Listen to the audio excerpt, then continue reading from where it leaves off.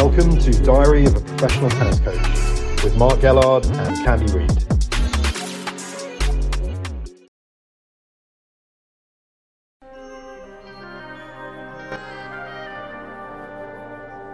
Welcome to the Diary of a Professional Tennis Coach. We're once again with Mark Gellard. Mark, we've done 4 of these podcasts now. Have you learnt anything? I know I have.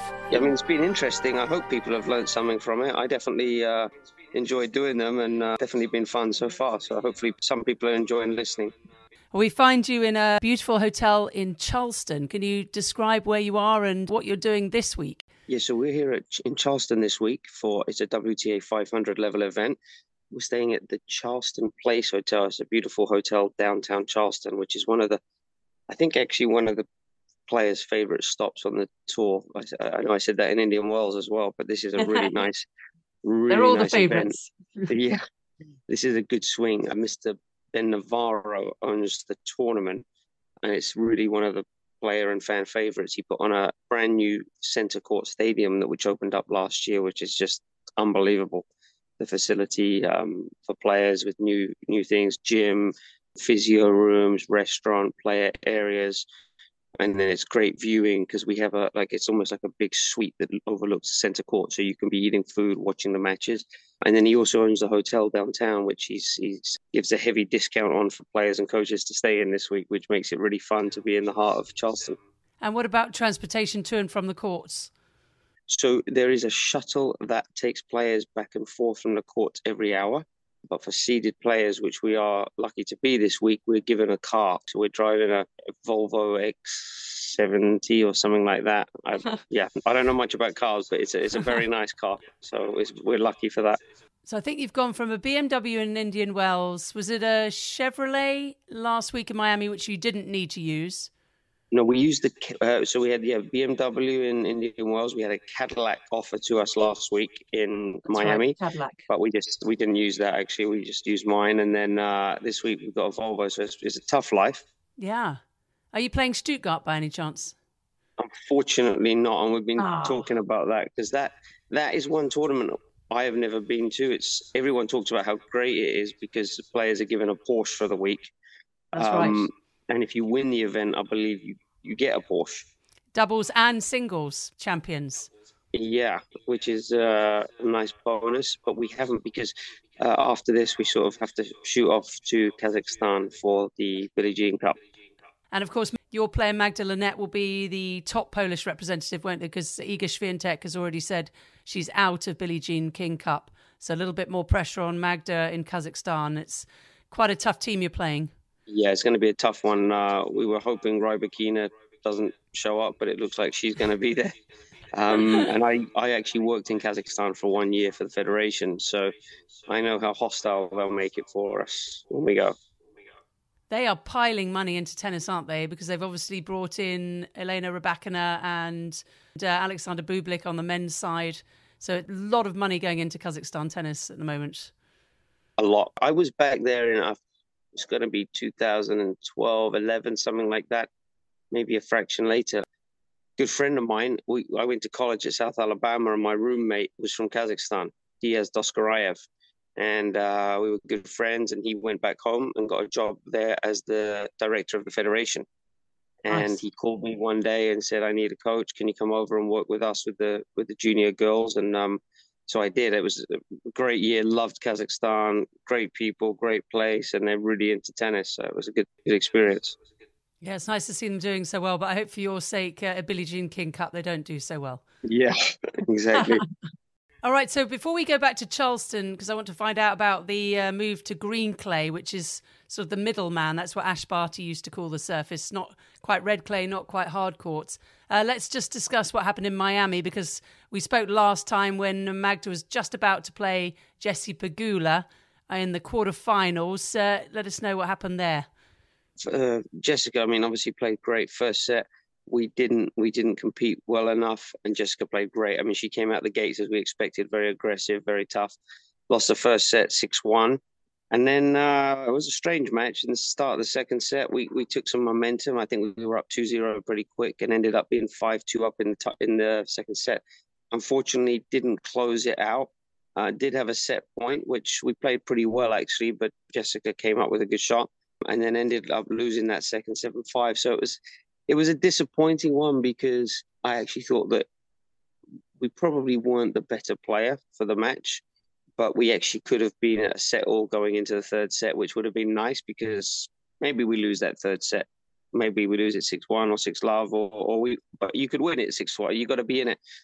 So it's disappointing. I was disappointed with our compete level in certain parts of that match. Sort of middle of the first, I thought we fell away, and then 5-2 up in the second. I thought we went away from what had worked, which was certain serving patterns, certain returning patterns that we'd been working on, and that had got her into that position. She sort of abandoned those and played with emotion rather than with logic and the strategy that had been working. So that was a bit frustrating.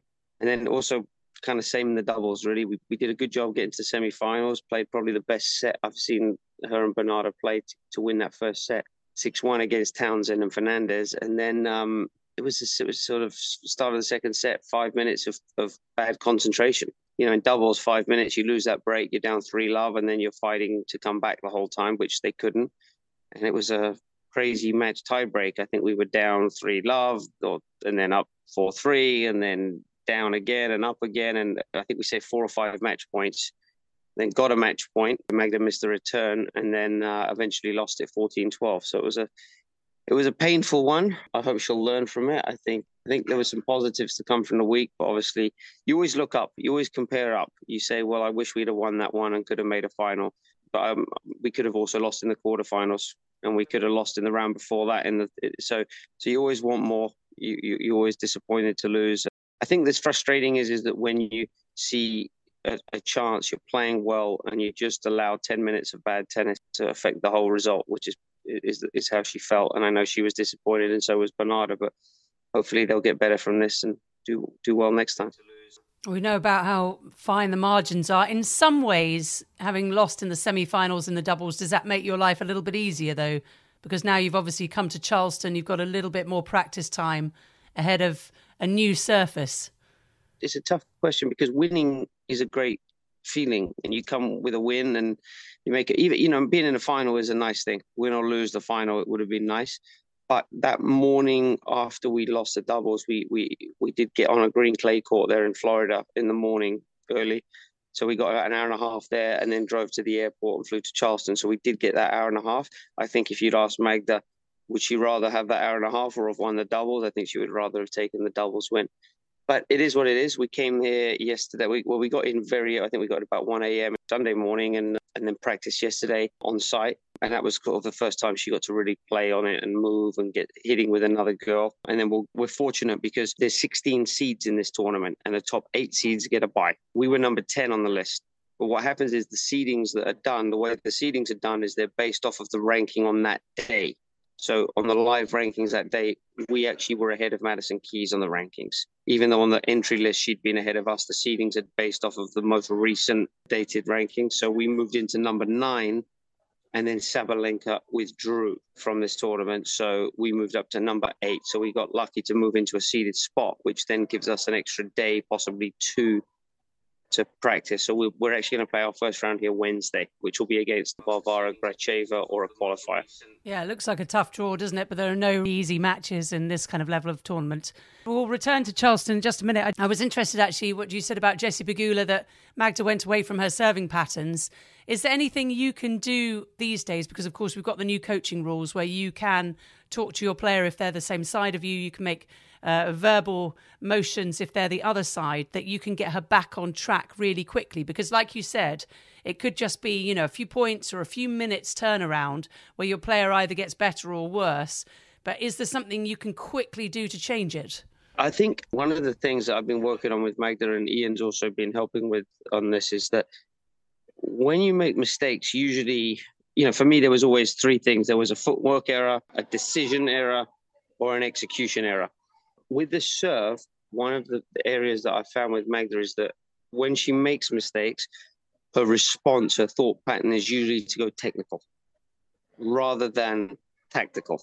So when she was serving well, it's not a secret because all the players know it, that, you know, even against Victoria Azarenka in a round before, Victoria served a lot of body serves against us. And that was a pattern that she played because she maybe respected Magda's returns, doesn't want to give Magda too many second serves, doesn't want to allow her to swing out on the return. But with Magda, the two things that can happen is one is the rhythm on the serve can go, which I think is common for everyone. So it's sort of trying to remind her to get her rhythm. And then the second part is the tactical part, which is more the more important part. And I think with Jessica, when you start giving her, I think in the first set, I looked at the score and we were down 5-love in the first set, and I had the stats on my phone during the match that said we had won 0% of second serve points we'd served. And actually, so far this year, Magda has been one of the, I think, top 10 players on the tour for winning second serve points. She's been really good. It shows you, and I knew how good Jessica returns, and you're not going to do that against Jessica. You have to serve well. And that doesn't necessarily mean serving aces, but it means that you can't let her be taking control of the point from the return. So jamming her up with body serves, making a high percentage of first serves is really important. And so just trying to remind her of what we wanted to do tactically. And then if she starts to lose her rhythm, I suppose the technical cue there is just to find her rhythm, find the ball toss and get that in the right way she likes to have it. Saying I've heard, and I'm sure you've heard it too, is you either win or you learn. Is that something that Magda tends to do? And also, of course, you being her team, you're just taking in information with every loss. I think it's a tough one because I know a lot of people say you learn a lot when you lose. But from my experience with Magda, it's more, it's actually, we learn more after a win because after we win, she's more open to listening and to taking criticism. And when you win, you feel good. So anything that you might hear from the coach or from anyone that's slightly negative or critical, you can accept because, you go back home and you feel like, well, I still won, I don't care kind of thing. But you can learn. I think after a loss, the way that Magda's personality is and mine, it ends up being more that it's so painful, the loss, that it's very hard at that point to then add criticism on top of it. It's more a matter of, I've got to pump her up now and try and get her feeling positive about what we have done. So I think that I like the cliche, but I don't know if it always applies. I always remember when I first started traveling as well, a guy I was working for, we used to travel to the 10,000 events or smaller events. And, said, well, we're there for 3 weeks. So should we book our return flight for the final Sunday? And he always said to me, no, book the return flight for the last week on the Wednesday. Because if they lose on a Monday or a Tuesday, they're okay that you can then just get on a plane and fly out and you're gone. If you've booked it on a Wednesday and they're still winning, they're more than happy to pay to change the flight to Friday or Saturday or some Sunday because they're winning. If you lose on a Monday or Tuesday and you've booked your flight for the Sunday, you've taken a loss and you've got to pay for your flight to be changed earlier, which is a double, triple whammy. So he always told me that, and I always remembered that. And it's a similar kind of concept that actually it's already painful losing. You don't want to have the expense of a flight or be given criticism about what you did wrong on top of it.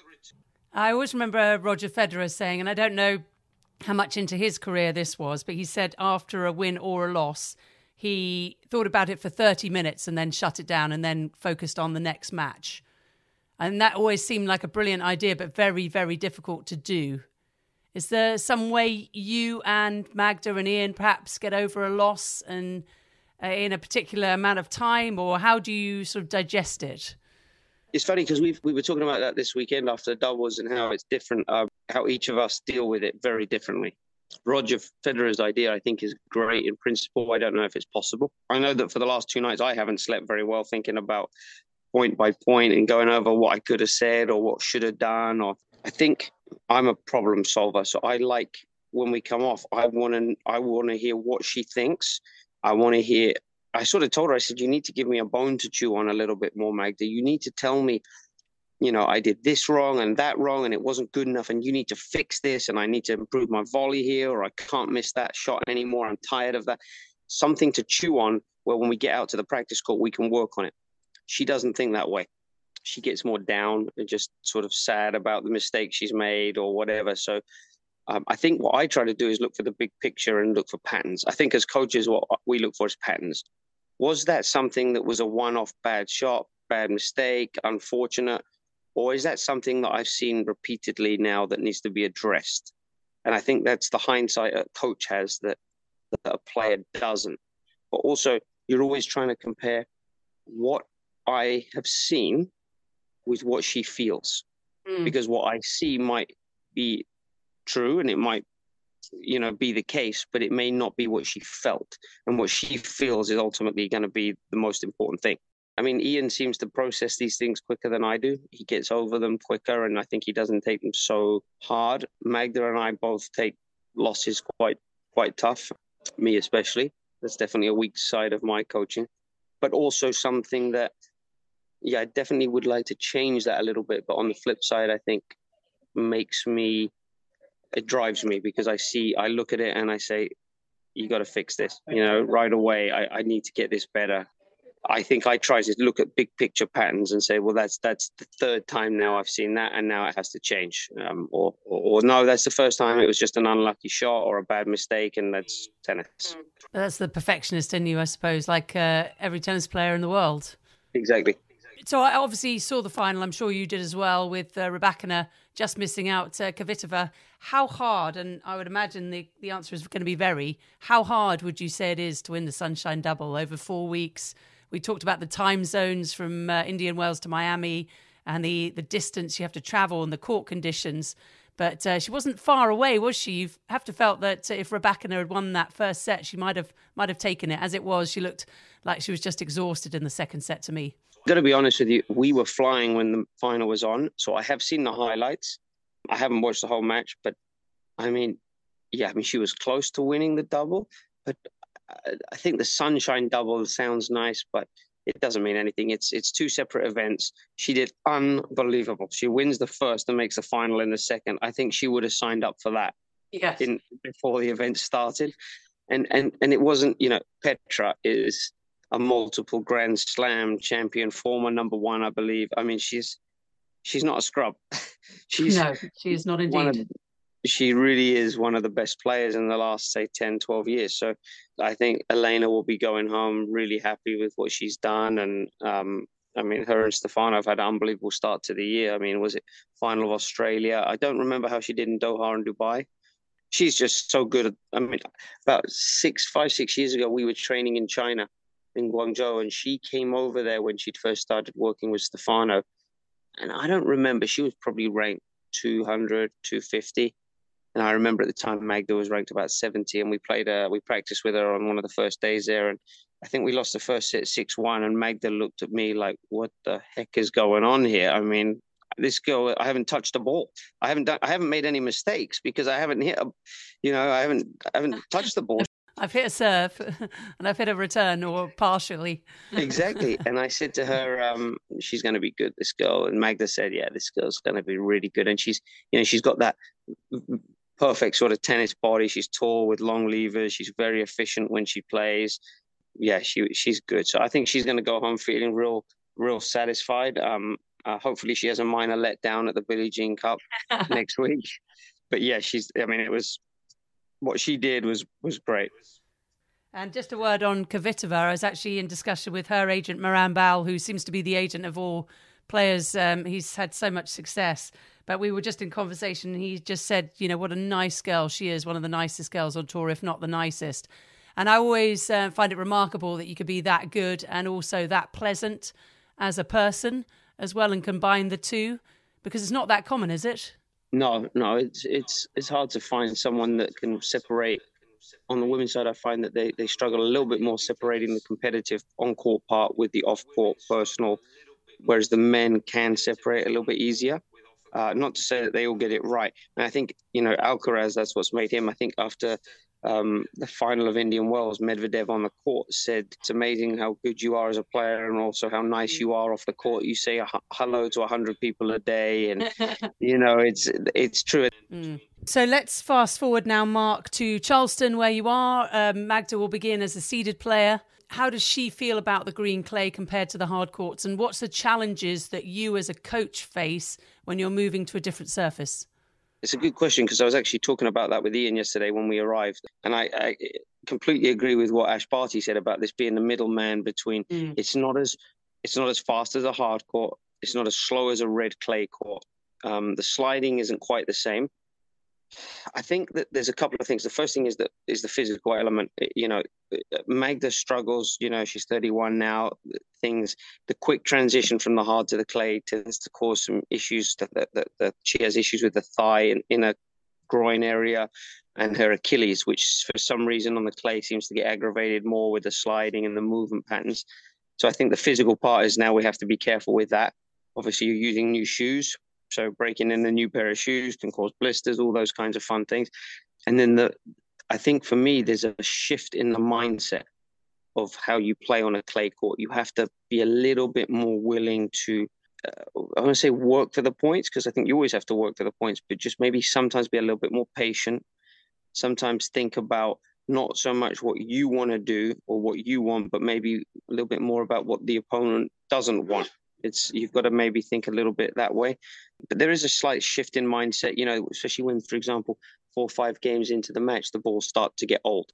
Well, you're not going to get much out of your serve on a clay court. So does it become more valuable using a body serve or a heavy kick serve and making sure that you put in, you're in a slightly advantageous position to start the point rather than giving a lot of second serves? Just as small things like this, you'll see players using the drop shot a little bit more. So I think that there's the physical element, and then there's the mental mindset that you have to have playing on clay, which is just a little bit more warrior-like. We practiced yesterday with the Maria Mateus, an American girl, which was great. So she got some points in there and just starting to make that adjustment.